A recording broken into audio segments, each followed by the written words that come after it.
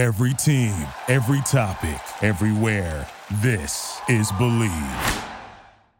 Yeah, I'm just a teenage dirtbag, baby. Listen to Iron Maiden, baby, with me.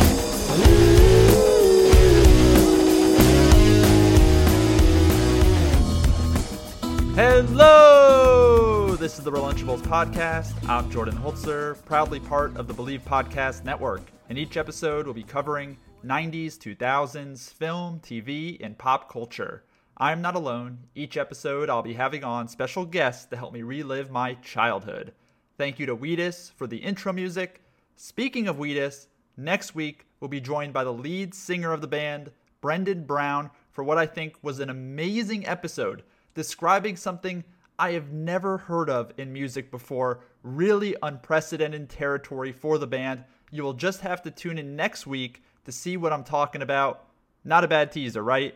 Anyways, on this episode, we are joined by the voice of Jimmy Neutron, Debi Derryberry, one of the most talented and prolific voice actors working today, who my listeners would of course know from her many voices on the Bill Burr animated series on Netflix, F is for Family. I'm going to go into a brief synopsis of Jimmy Neutron before we get to the interview. Feel free to fast forward if you're not that interested. The idea for a series about a boy with super genius powers was first conceived in the 80s by John Davis, who scripted and storyboarded a short narrative titled Runaway Rocket Boy, centered around a character named Johnny Quasar, who you're going to hear Debi reference in the episode. The name Johnny Quasar was changed at the request of Nickelodeon, who did not want the character to be confused with similarly named characters such as Johnny Quest and Captain Quasar. These were already former media properties or video game properties that they did not want any sort of confusion with. So Davis brainstormed other character names while walking his dog actually around the neighborhood block, eventually coming up with the final name, Jimmy Neutron. It was originally just shot as a pilot just to be a TV animated series, but Nick executives were so impressed that they thought it would make a great theatrical film. And thus, Jimmy Neutron, Boy Genius, was born. 2001 animated film. It grossed over $100 million. One of my favorite movies at the time, as I was just 9 years old when that film came out. Given the success of the movie, Nickelodeon greenlit right away an animated series, The Adventures of Jimmy Neutron, Boy Genius, which ran for 3 seasons from 2002 to 2006. And only die-hard fans would remember the Sheen spinoff Planet Sheen, which only ran for 1 season.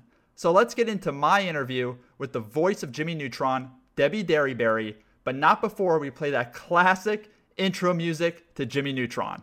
Got a blast! 3, 2, 1. Got a blast!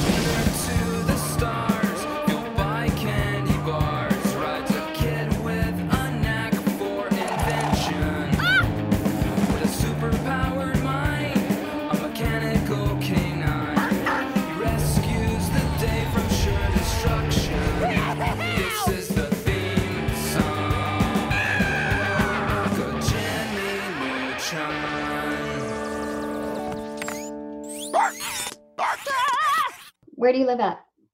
I live right in Westwood, right by UCLA. Oh, you do? Okay. Yeah. My son is applying right now. He was at Irvine. He didn't like it, UC Irvine, so he went to Santa Barbara City because I went to UCLA, but they don't let you transfer horizontally anymore. You have to wait till year 3. So he's applying for next fall. My point being is, will you take a roommate? Depending on how this podcast goes, maybe. Well, I'm kind of serious because he's going to need a place to stay if he gets into UCLA, which I hope he does. Anyway. Yeah, I hope so too. So you grew up in Indio, California, is that correct? Yeah. That's basically in the desert. Yeah, I grew up in the middle of the desert. Yep. Hottest place. It was always like hot spot in the nation. Yeah, and so it's an easy transfer. I just went from Indio High School to UCLA. Done. Oh, wow, that's nice. And before we get into Jimmy Neutron, which is, of course, why we're having you on, I want to go further back because I look at voice actors as kind of having like a superpower in a sense. And I kind of want to see, when you were growing up, did you have a knack for voices? Were you mimicking characters that you saw on TV? Where did you discover this talent? I actually my first love is singing and Really? playing guitar and writing songs and harmonies. So that was my thing, was playing my guitar and my singing partner. All through my life, I've had different singing partners, and the harmonies are just what make me passionate and come alive. So when I finished college and I didn't want to go to med school, I was all set to go, and I'm like, no, I'm going to Nashville to be a country singer. But the only jobs I got hired for were singing like a baby, Mm. singing like a child. So I didn't know anything about voiceover. I knew about singing, I knew about acting, I had done stage acting. Um, so I guess it has to be singing and harmonies, although my natural voice is more here. I took a lot of classes to get my voice down here so I can like play down here and talk to you down here in this normal register. Although Interesting. this is the easiest place for me to talk. This is pretty much what I've sounded like my whole life. Having that voice growing up, were you embarrassed in a sense? Did it take you a while to kind of grow into your own voice? And, how did you adapt to that as you went into adulthood? I never knew it was an issue. I never knew it sounded like a baby. That was just me. I never really thought about it at all. I didn't think about being short. I'm 4'10". I look right into people's eyes and I don't feel short and I don't feel like I talk funny. But I guess I notice as a voice teacher that most of my colleagues in voiceover who are successful are also singers. And I think it has to do with the gymnastics of your voice, being able to manipulate it, different pitches, tones, being able to hear line reads, being able to hear the melody in a line. So I forgot the question. No, it's all right. You basically answered it. It was just growing into your voice, but you're a very confident woman, which is great. So I'm curious. You went to UCLA. You're going to become a doctor. I think you're pre-med. So how did that decision come about? Where you're like, okay, I'm not going to pursue medicine. I'm going to go down this crazy path and move to Nashville. See, it didn't seem crazy to me.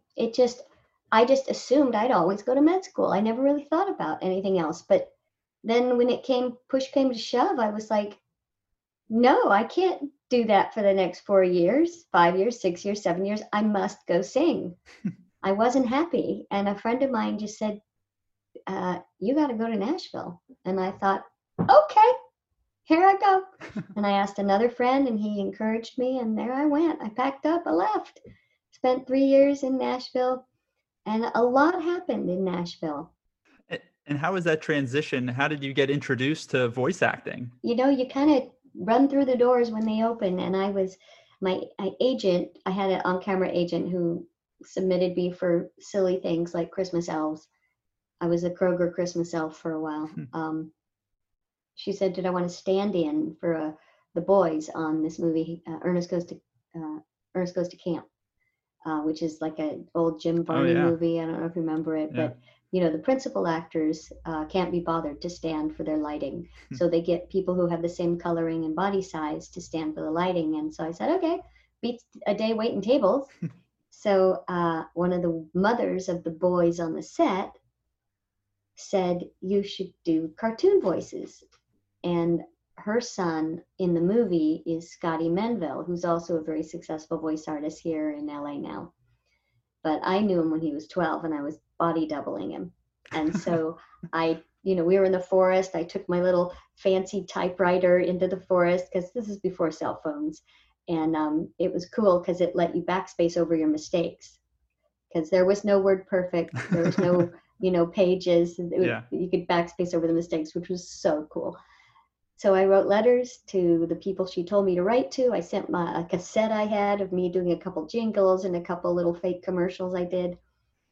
And they wrote back and said, good demo, but you don't live here. So when you move back, let us know. So I was like, all right, I got divorced, moved home. One of them walked me into a big agency the minute I got back to LA and they signed me. And that was 30 plus years ago. And I've been working ever since. Wow. It was like I did what I wanted to do and pursued my passion. And then this is pretty much in line with what I love to do. Feels like singing to me. Yeah. Although I still sing, I still have my country band and I still, My husband plays bass, and we can't really be around other people, but we jam. No, that's an incredible journey and really 30 years in the making. I'm so curious, how do you go about creating a character? Because I imagine maybe you get a script, but how do you go about saying, okay, what is the age of this character? What is the, the gender? What part of the country are they from? I get asked that question a lot, and I actually wrote a book, Voiceover 101, How to Succeed as a Voice Actor, and I tried to break it down. How do I create these characters? And there's a few ways. Channeling is one way, and that's where you sort of find somebody that you can mimic, like your mom or the barista at Starbucks, or copy them. Oh wait, I have to burp. That was a good one. Not really. I try not to hold in my burps because sometimes you need them for recording. Channeling,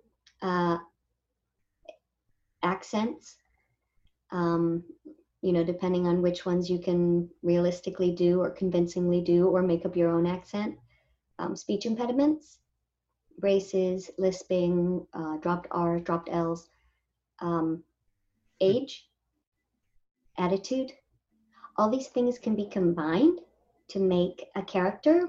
For instance, if I have a typical teenage girl, hi, no, Mom, I am so not going to the party with you. But then maybe she has braces. Yeah, no, Mom, I am so not going to the party with you. Okay, maybe she's from the South. Yeah, no, Mom, I am so not going to the party with you. No. Or maybe she's shy and all that. No, Mom, I am so not going to the party with you. So you see how all those layers kind of come together and help you create a character. And I do that with ages baby to ancient grannies and accents from New York to the South to, England and Australia and California and surfers and just all kinds of things you can layer in there. That's honestly, you've made my day. That is just incredible. And this is why I say that I think voiceover actors have a sort of superpower. You listen to people like yourself and Nick Kroll and Seth MacFarlane do these voices, and they're so different and so distinct. You'd almost not even realize that they're being done by the same person. That's how you're able to sort of differentiate your voices. And I think it's just incredible. I mean, it's an acting job also. Those are the technical ways I do it. Yeah. But you also have to have these acting skills or it's not going to happen. Yeah, no, you're right. That's just step one, right? Is just building the voice of the character. Yeah, I'm just giving you technical ways of, nailing the bench together. But you still have to be a qualified carpenter. You have to know how to use a hammer. So when you got this script for Jimmy Neutron, how did you go about that? And I'm curious how that kind of came to be in terms of what the casting process for that was like. You don't really get a script. You get a page of copy with some lines. They don't usually share the whole story with you. Even today, video games, you only get your pieces. For Jimmy Neutron, or Johnny Quasar, as it was just an interstitial. It was just like any other audition. And back then, we didn't have cell phones and home studios. So they sent me to Bell Sound, and I signed in with all the other women playing little boys. And they were all the same regular ones we have now, and Nancy Cartwright, and H.E. Daly, and Chris Kavanaugh, and Pammy Adlin, all of the women who do little kids' voices. And I thought, those women all have texture.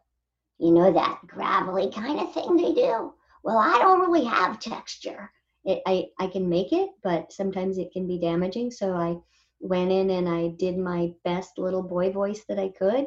I was very uncomfortable doing little boys' voices back then because I was more proficient or more confident with little girl voices. I pretty much only did little kid voices, little girls. I was uncomfortable doing a grown-up voice. Animals, babies, ancients, it just was still new to me. So I was surprised when they cast me for for Johnny Quasar, and it wasn't a series or a movie. It was just a little 7-minute thing. But when they showed me the final product, I was like, this is really good. So then they said, well, it's so good, we're going to make a feature. And that was very exciting, especially nowadays. Us rank and file voice actors don't have opportunity to star in an animated feature because we don't receive those auditions. They go to on-camera celebrities. We have access to maybe the B, C roles or the specialty roles that only VO people can do. So that was super exciting. And then there was a series. It's not like you get a script and go, oh, this is going to be an icon, I'm going to do it. You never know. It's all just throwing stuff at the fan. It just happened to go. I was just lucky. No, it was great. I mean, I did what I did, but it would have been nothing without amazing scripts, directors, idea hunters, everybody, the rest of the cast. Oh, sure. I was 9 years old when that movie came out in theaters, and it literally changed my life. So my 9-year-old Seth right now is freaking out talking to you, and I see the Jimmy Neutron stuffed toy in the background right there on the couch. It's incredible. And I think a lot of people forget that the movie came out before the series, and the movie grossed over $100 million. Yeah, it was a very successful kind of benchmark, and they started doing the features first, realizing that if they can lay the blanket on the audience, then that audience will be there for the series. And this was a model that they then started using successfully. But Jimmy Neutron was one of the first of its kind to do that. I think it was the very first. Did you know that the series was a possibility after the movie or no? Hold on, Debbie. Give me a minute to tell my listeners about Simply Safe Home Security. Simply Safe was designed to be easy to use while protecting your whole home 24/7. Order online, open the box, place the sensors, plug it in, and your home is protected around the clock. It's that simple. Head to simplysafe.com/team and get free shipping and a 60-day money-back guarantee. That's simplysafe.com/team. It feels good to fear less. And now, back to the show. They don't tell me nothing. No. Could you have imagined how big Jimmy Neutron became, like in your wildest dreams? Oh, who would know that? No. I mean, even today, I have interviews all the time from people your age who are these successful, young, and educated adults who were kids when Jimmy Neutron came out. And now I see them having families and, reaching out and sharing with me how much it meant to them. I know it meant a lot to me. I just have a few questions about just being a voice actor in general. And I'm curious, since obviously only people are hearing your voice, they may never know what you actually look like, some of their most favorite characters, Bart Simpson, whatever it may be. They may never know the person's face. For you, does that give you a sense of anonymity? Would you prefer that everyone knew you, everyone knew your face on the side of a bus or something? Or does it give you a sense of, okay, I could go out in public, people are not reaching for me, they're not taking pictures of me? How do you balance that? It's so wonderful being a voice artist because, people do recognize me, but only because they've seen interviews or read my book or, I do have kind of a presence online, but it's so awesome not being recognized. And, I can change my voice so people won't know, or sometimes they'll say, you have a great voice. And I'll be like, thanks. It works. But I would much rather be anonymous and unidentifiable for sure. I see some friends of mine who are recognized, and you don't have a moment's peace, and somebody's always filming you. You can't get away with nothing. That's true. I think there's a certain humbleness that voice actors have. Would you agree? Absolutely. And I will tell you why. Because we can be replaced, and we pretty much work for scale. On-camera actors work for overscale, it's called, and it's a much higher wage based on their celeb status. But those of us who do it day in and day out, I've already turned in 5 auditions today. Wow. And I do all my other activities around that, but it is my job. 8 to 6 every day. I am in this room. I am going in that sound booth with that little door that's open, and I'm knocking out auditions, and I'm scheduling interviews and scheduling jobs that I record in there now. So there's really no room for a big head or to get anywhere other than humble about it. And it is pretty much the greatest job on the planet, and I know it. and I'm grateful.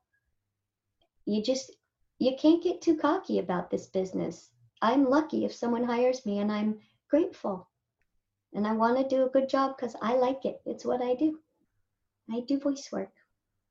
I think that's the attitude to have. And especially now during coronavirus and all production is, shut down. Animation's the one thing that you can be doing right now in voiceover, Yeah. and you're in a good position in this economy. And commercials, Yeah. anything voice, people who do, I mean, there's so many genres of voiceover with narration and e-learning Yeah. and medical reading and commercial and promo and affiliate work, looping. Even though we can't go into the studio, we're learning all these different tech secrets to loop from home, or we are really fortunate. And my heart breaks a lot for on-camera productions right now, because they must be in the presence of other people to make that happen. And I'm so afraid of the climate that I'm really glad we can work from home. And I don't have an answer for it, but I know I feel very sad for all the people out of work, whether they're on-camera actors or any other job. It's a very sad situation. Yeah, no, it's a tough time. What's the hardest thing to do without breaking a character? Is it laughing? Is it crying? Is it yelling? As a voiceover actor, what's the toughest thing to stay in character with? Well, let me preface that by saying that when you're in your character, you booked that part because you can take that character through every single emotion there is, because you are that character. Not just these little tricks I've done to get that character, but there is a personality associated with it. So you are that character. But for me personally, what sometimes I have problems with is if I'm doing a character with a Latina accent. I grew up in India, which is near Coachella. So Mexican Spanish is what I was raised with. So that's in my head. But I worked really hard on my Russian accent as well, which I used in Draculaura. Sometimes my accents will stray. Like I'll start out speaking with a Spanish or a Mexican accent, and it will become Russian. And I'll have to stop. Or that'll happen also with my Russian and my Irish. Sometimes they get a little too close to each other. And those are my personal challenges. I think also sometimes when I'm projecting, I struggle with staying, if I'm doing a mature voice, projecting sometimes makes that mature voice go down in age. So I want to keep my screaming aged up, which is hard because as you elevate your emotions, voices naturally tend to go up in pitch. So it's an exercise to keep it down in pitch when your emotion goes up.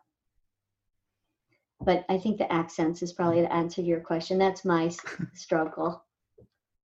I think you're just showing me and my listeners how difficult it is being a voiceover actor, because I think a lot of people are just like, oh yeah, just show me a script. I could just read it in a funny voice. And it's so much more nuanced than that. Oh yeah, it is an acting job, and it's Yeah. there's a lot of things that make it up, a lot of study. I still study. I coach people and teach people all the time, and I do have people who waltz in and think, I want to be a voice actor. I heard I could study with you. Okay. And when can I make my demo? Can I do it tomorrow?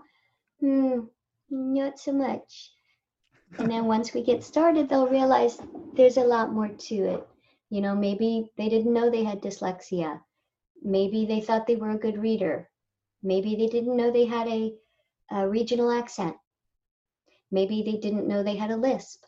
Or I have one girl I'm working with who is embarrassed to laugh and cry on a script in front of the microphone. And I'm like, that's a problem. We got to get over that. And I want to help her get over it, but it's acting training that will help you get through that. Yeah. Is it possible to get typecast as a voiceover actor? And I mean typecast in the sense that maybe, people won't see you as a live action, actor, or in the sense of you can only do certain types of voices. Does that happen? Absolutely. And I tell people, and myself as well, to sort of embrace your pigeonhole. I can do any voice I want to, except for like yours. Like boys older than 12 years old, I can't really do them. But every other voice, I feel like I got this. So when directors think like, oh my God, this character needs to be cast ASAP, send it to Debi, because they know that I can do that little kid voice, or they know I can do that dog or that cat, those things that I specialize in, and the casting directors who know me, they will think of me for that. And so I'll get those jobs. And if you look at my IMDb, and if you see the jobs that the parts I've been cast in, they're generally boys and girls, not, Brienne of Tarth Knights. They're not that, although I would like to do it. Sometimes they send me auditions for it, and I do the audition, and then I'm like, right? Like they're gonna believe that. So once in a while they'll throw me a bone and I'll do a grown up, but it's fine with me, and I think it should be fine with any voice actor. If this is what you sound like, you got to embrace it. Love it. I love that. I'm curious, has technology gotten to the point where, you could just be talking in my normal voice and they could auto-tune you to sound like anything? And is that an issue for voiceover actors at all? I'm just looking at it as from an outsider perspective. In my world, that has happened when they need something specific, but really that's a production question. It doesn't have anything to do with getting the job. Sometimes they'll say, we're going to tweak this anyway, but we still need to hear your acting. Gotcha. So like auditioning for any chipmunk type voices, I wouldn't audition in this range. They'd want you to audition in your normal voice so they could pitch it up. Gotcha. Yeah. So again, it's the acting first, then they could change the voice. Yeah. So my favorite episodes of Jimmy Neutron were the crossover episodes with Fairly Odd Parents. Oh, yeah? And seeing those Timmy Turner, Jimmy Neutron spin-off episodes were absolutely my favorite. Do you have any memories of doing those? I know you're just doing the voice, but just even seeing the CGI to 2D where they put the Jimmy Neutron character in the Fairly Odd Parents world and vice versa was just thrilling to watch as a kid. Well, when we made the episodes, of course, we don't see the animation. We do the voice first, and then it gets sent off to animation. And then I watched it, and, it was very interesting seeing Flat Jimmy because I wasn't used to seeing Flat Jimmy. And, Tara and I have been friends for decades before we even had kids. So it was just, another day at the office for me. I mean, my kids play with her kids. My kid plays with her kids. And it was just fun to have a show where we did a crossover together. I don't know. It wasn't any different for me. It's just another working day. Sure. Yeah, that was the answer I was expecting. It's just for the audience watching it, where it's such a new thing. I'm really glad it had such a fun impact on so many people, and the cartoons to me come from such different places.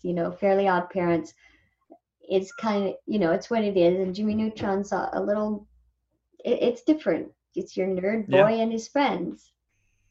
So it was interesting to see how they were going to make those crossover, and hopefully they'll, I don't know, do something like that again, or who knows.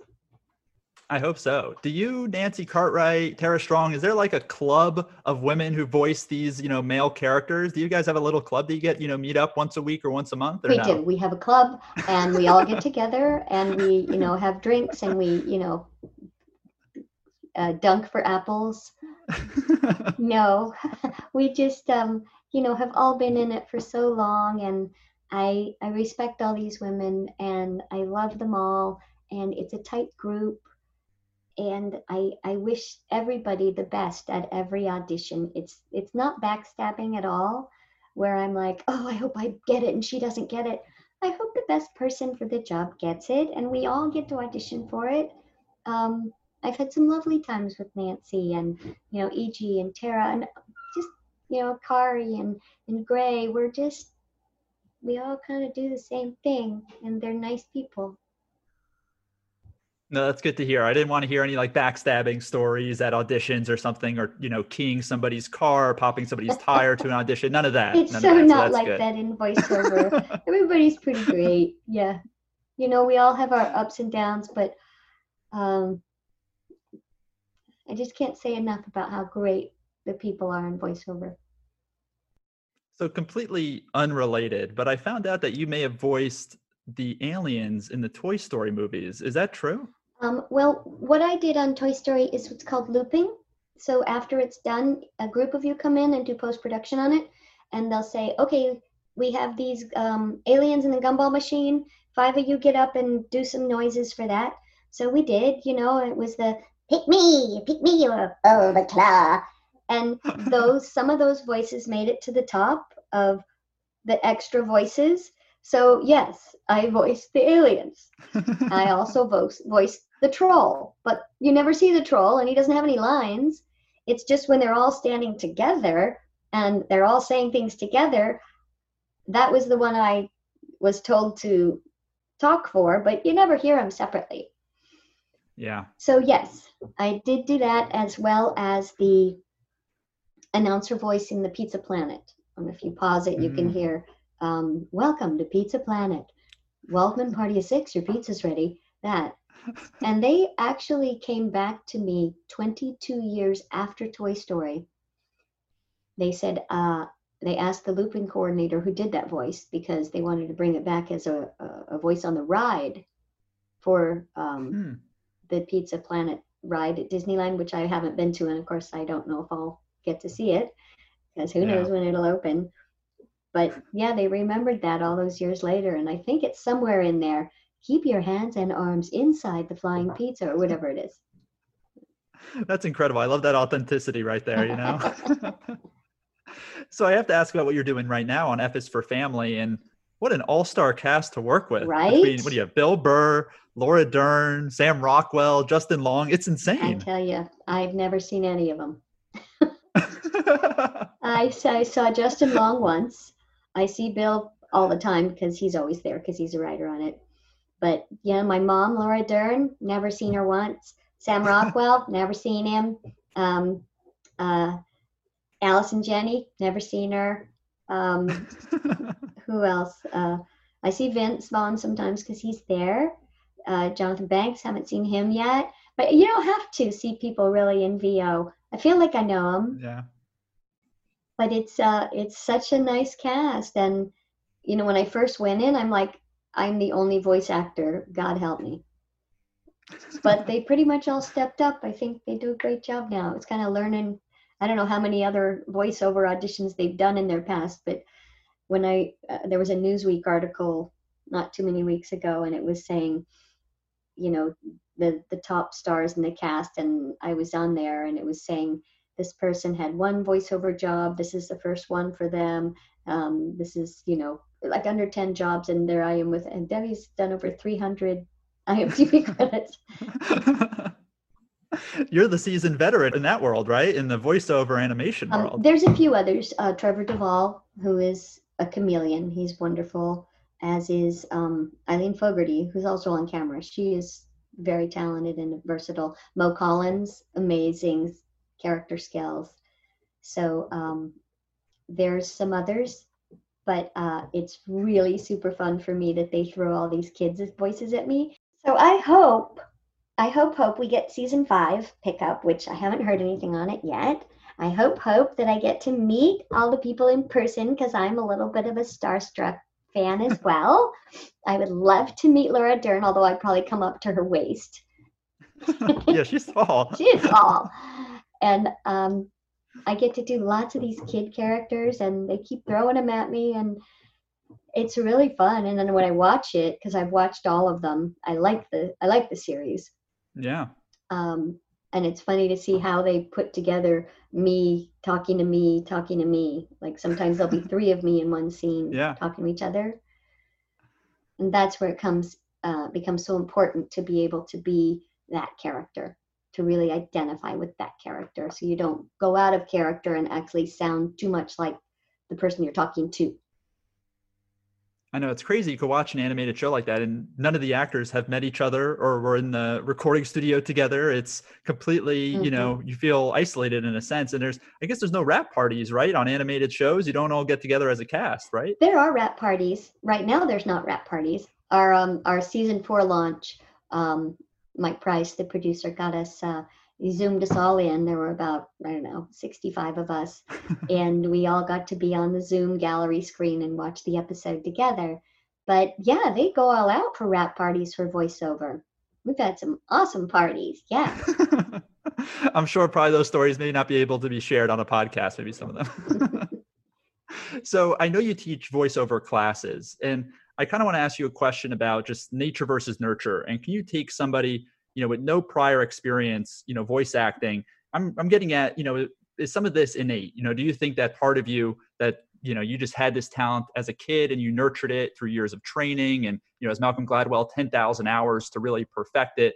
Or do you think, somebody right off the street can be transformed into a prolific voiceover actor?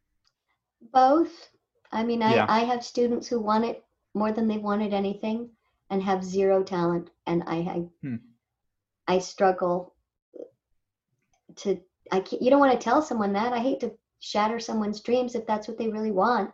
We'll find a place for them. We'll find something that they can do in voiceover. Maybe they have trouble reading. I have one girl who loves it so much, but her reading skills are very poor. So it's tough to get the words off the page for her. So we have tricks. Maybe she would do short commercials. I have another kid who's adorable, but after 2 sentences, he gets too nervous to speak. But he wants to do it, and I will continue to nurture them and help people with their dreams. And then I have other people who come in without a lot of acting training, and they just kill it. Maybe that's just their one voice. It'll take years for them to develop other characters. But for now, maybe that one voice they have is the perfect voice for every single Dove soap commercial out there. For every single jewelry commercial or every yogurt commercial or every, sailing cruise commercial. They have that vocal fry and they're just comfortable with it. So sometimes they waltz in and they'll just be a natural. Everybody's different, and I'm happy to nurture them for as long as their passion holds out. Sometimes I have to bow out and redirect them to someone who can help them better. Some people, okay, they're just delusional. Yeah. Some people, it's just not going to happen. And I don't want to, shatter anyone's hopes, but it's a lot of work, like with anything. I had a relative a few years ago who said, I'm just going to come to LA for the summer because I want to, I'm going to audition for some sitcoms because I know I could do that. Oh, are you going to just come out for the summer and do that? Because, he skipped the parts where you have to be in the union or you have to get an agent. Then there's the headshots and there's the acting classes and there's meeting the people.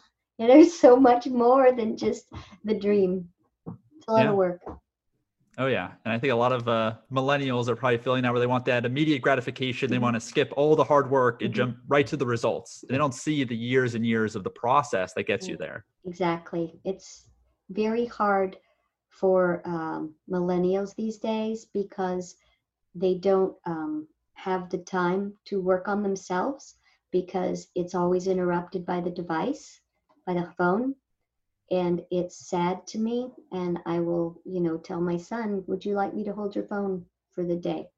And after 2 hours, he's like, oh, I need it. And we all do.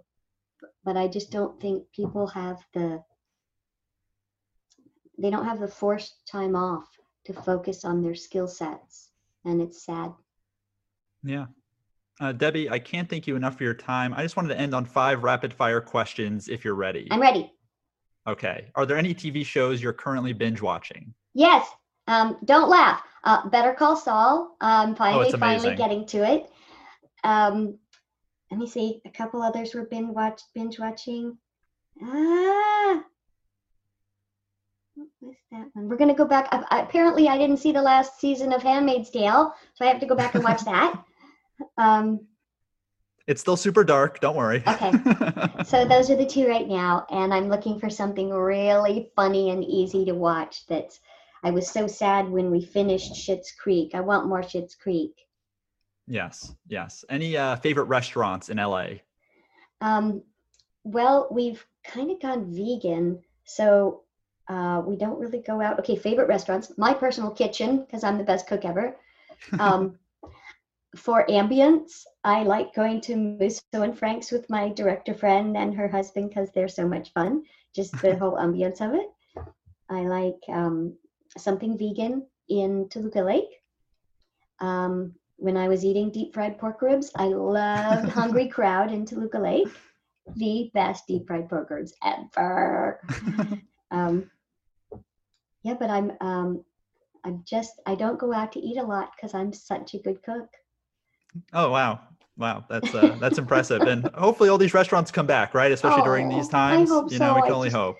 I feel terrible for, just like anybody who's out of work, the waiters and waitresses, the people, they were going to open the bars and then immediately shut them down. I was thinking all that prep work the owners did, getting their orders in, getting their staff all scheduled, and then boom.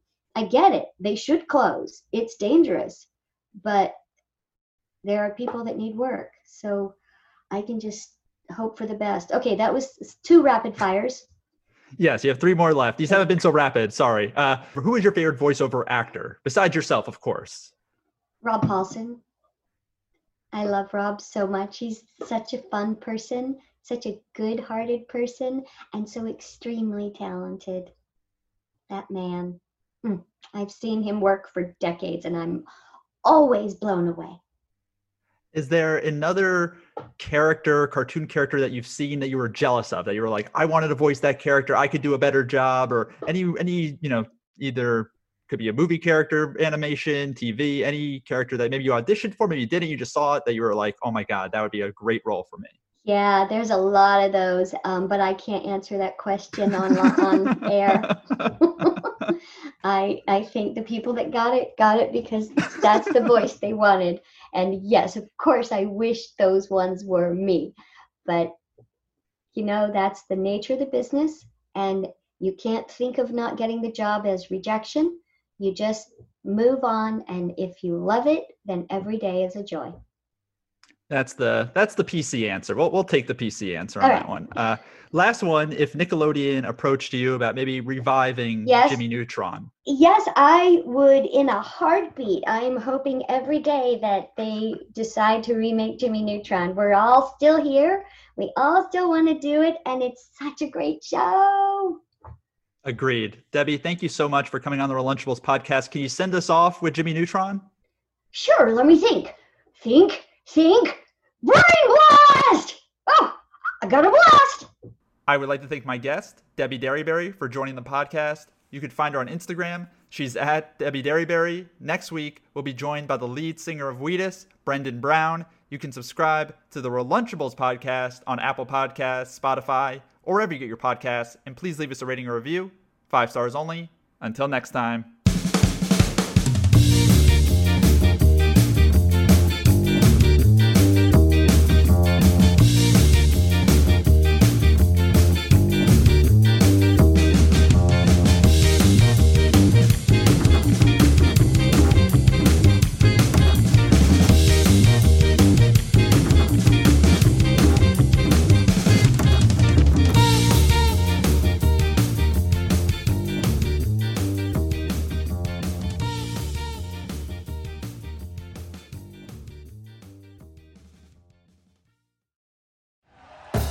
Thank you for listening to Believe. You can show support to your host by subscribing to the show and giving us a 5-star rating on your preferred platform. Check us out at Believe.com and search for BLEAV on YouTube.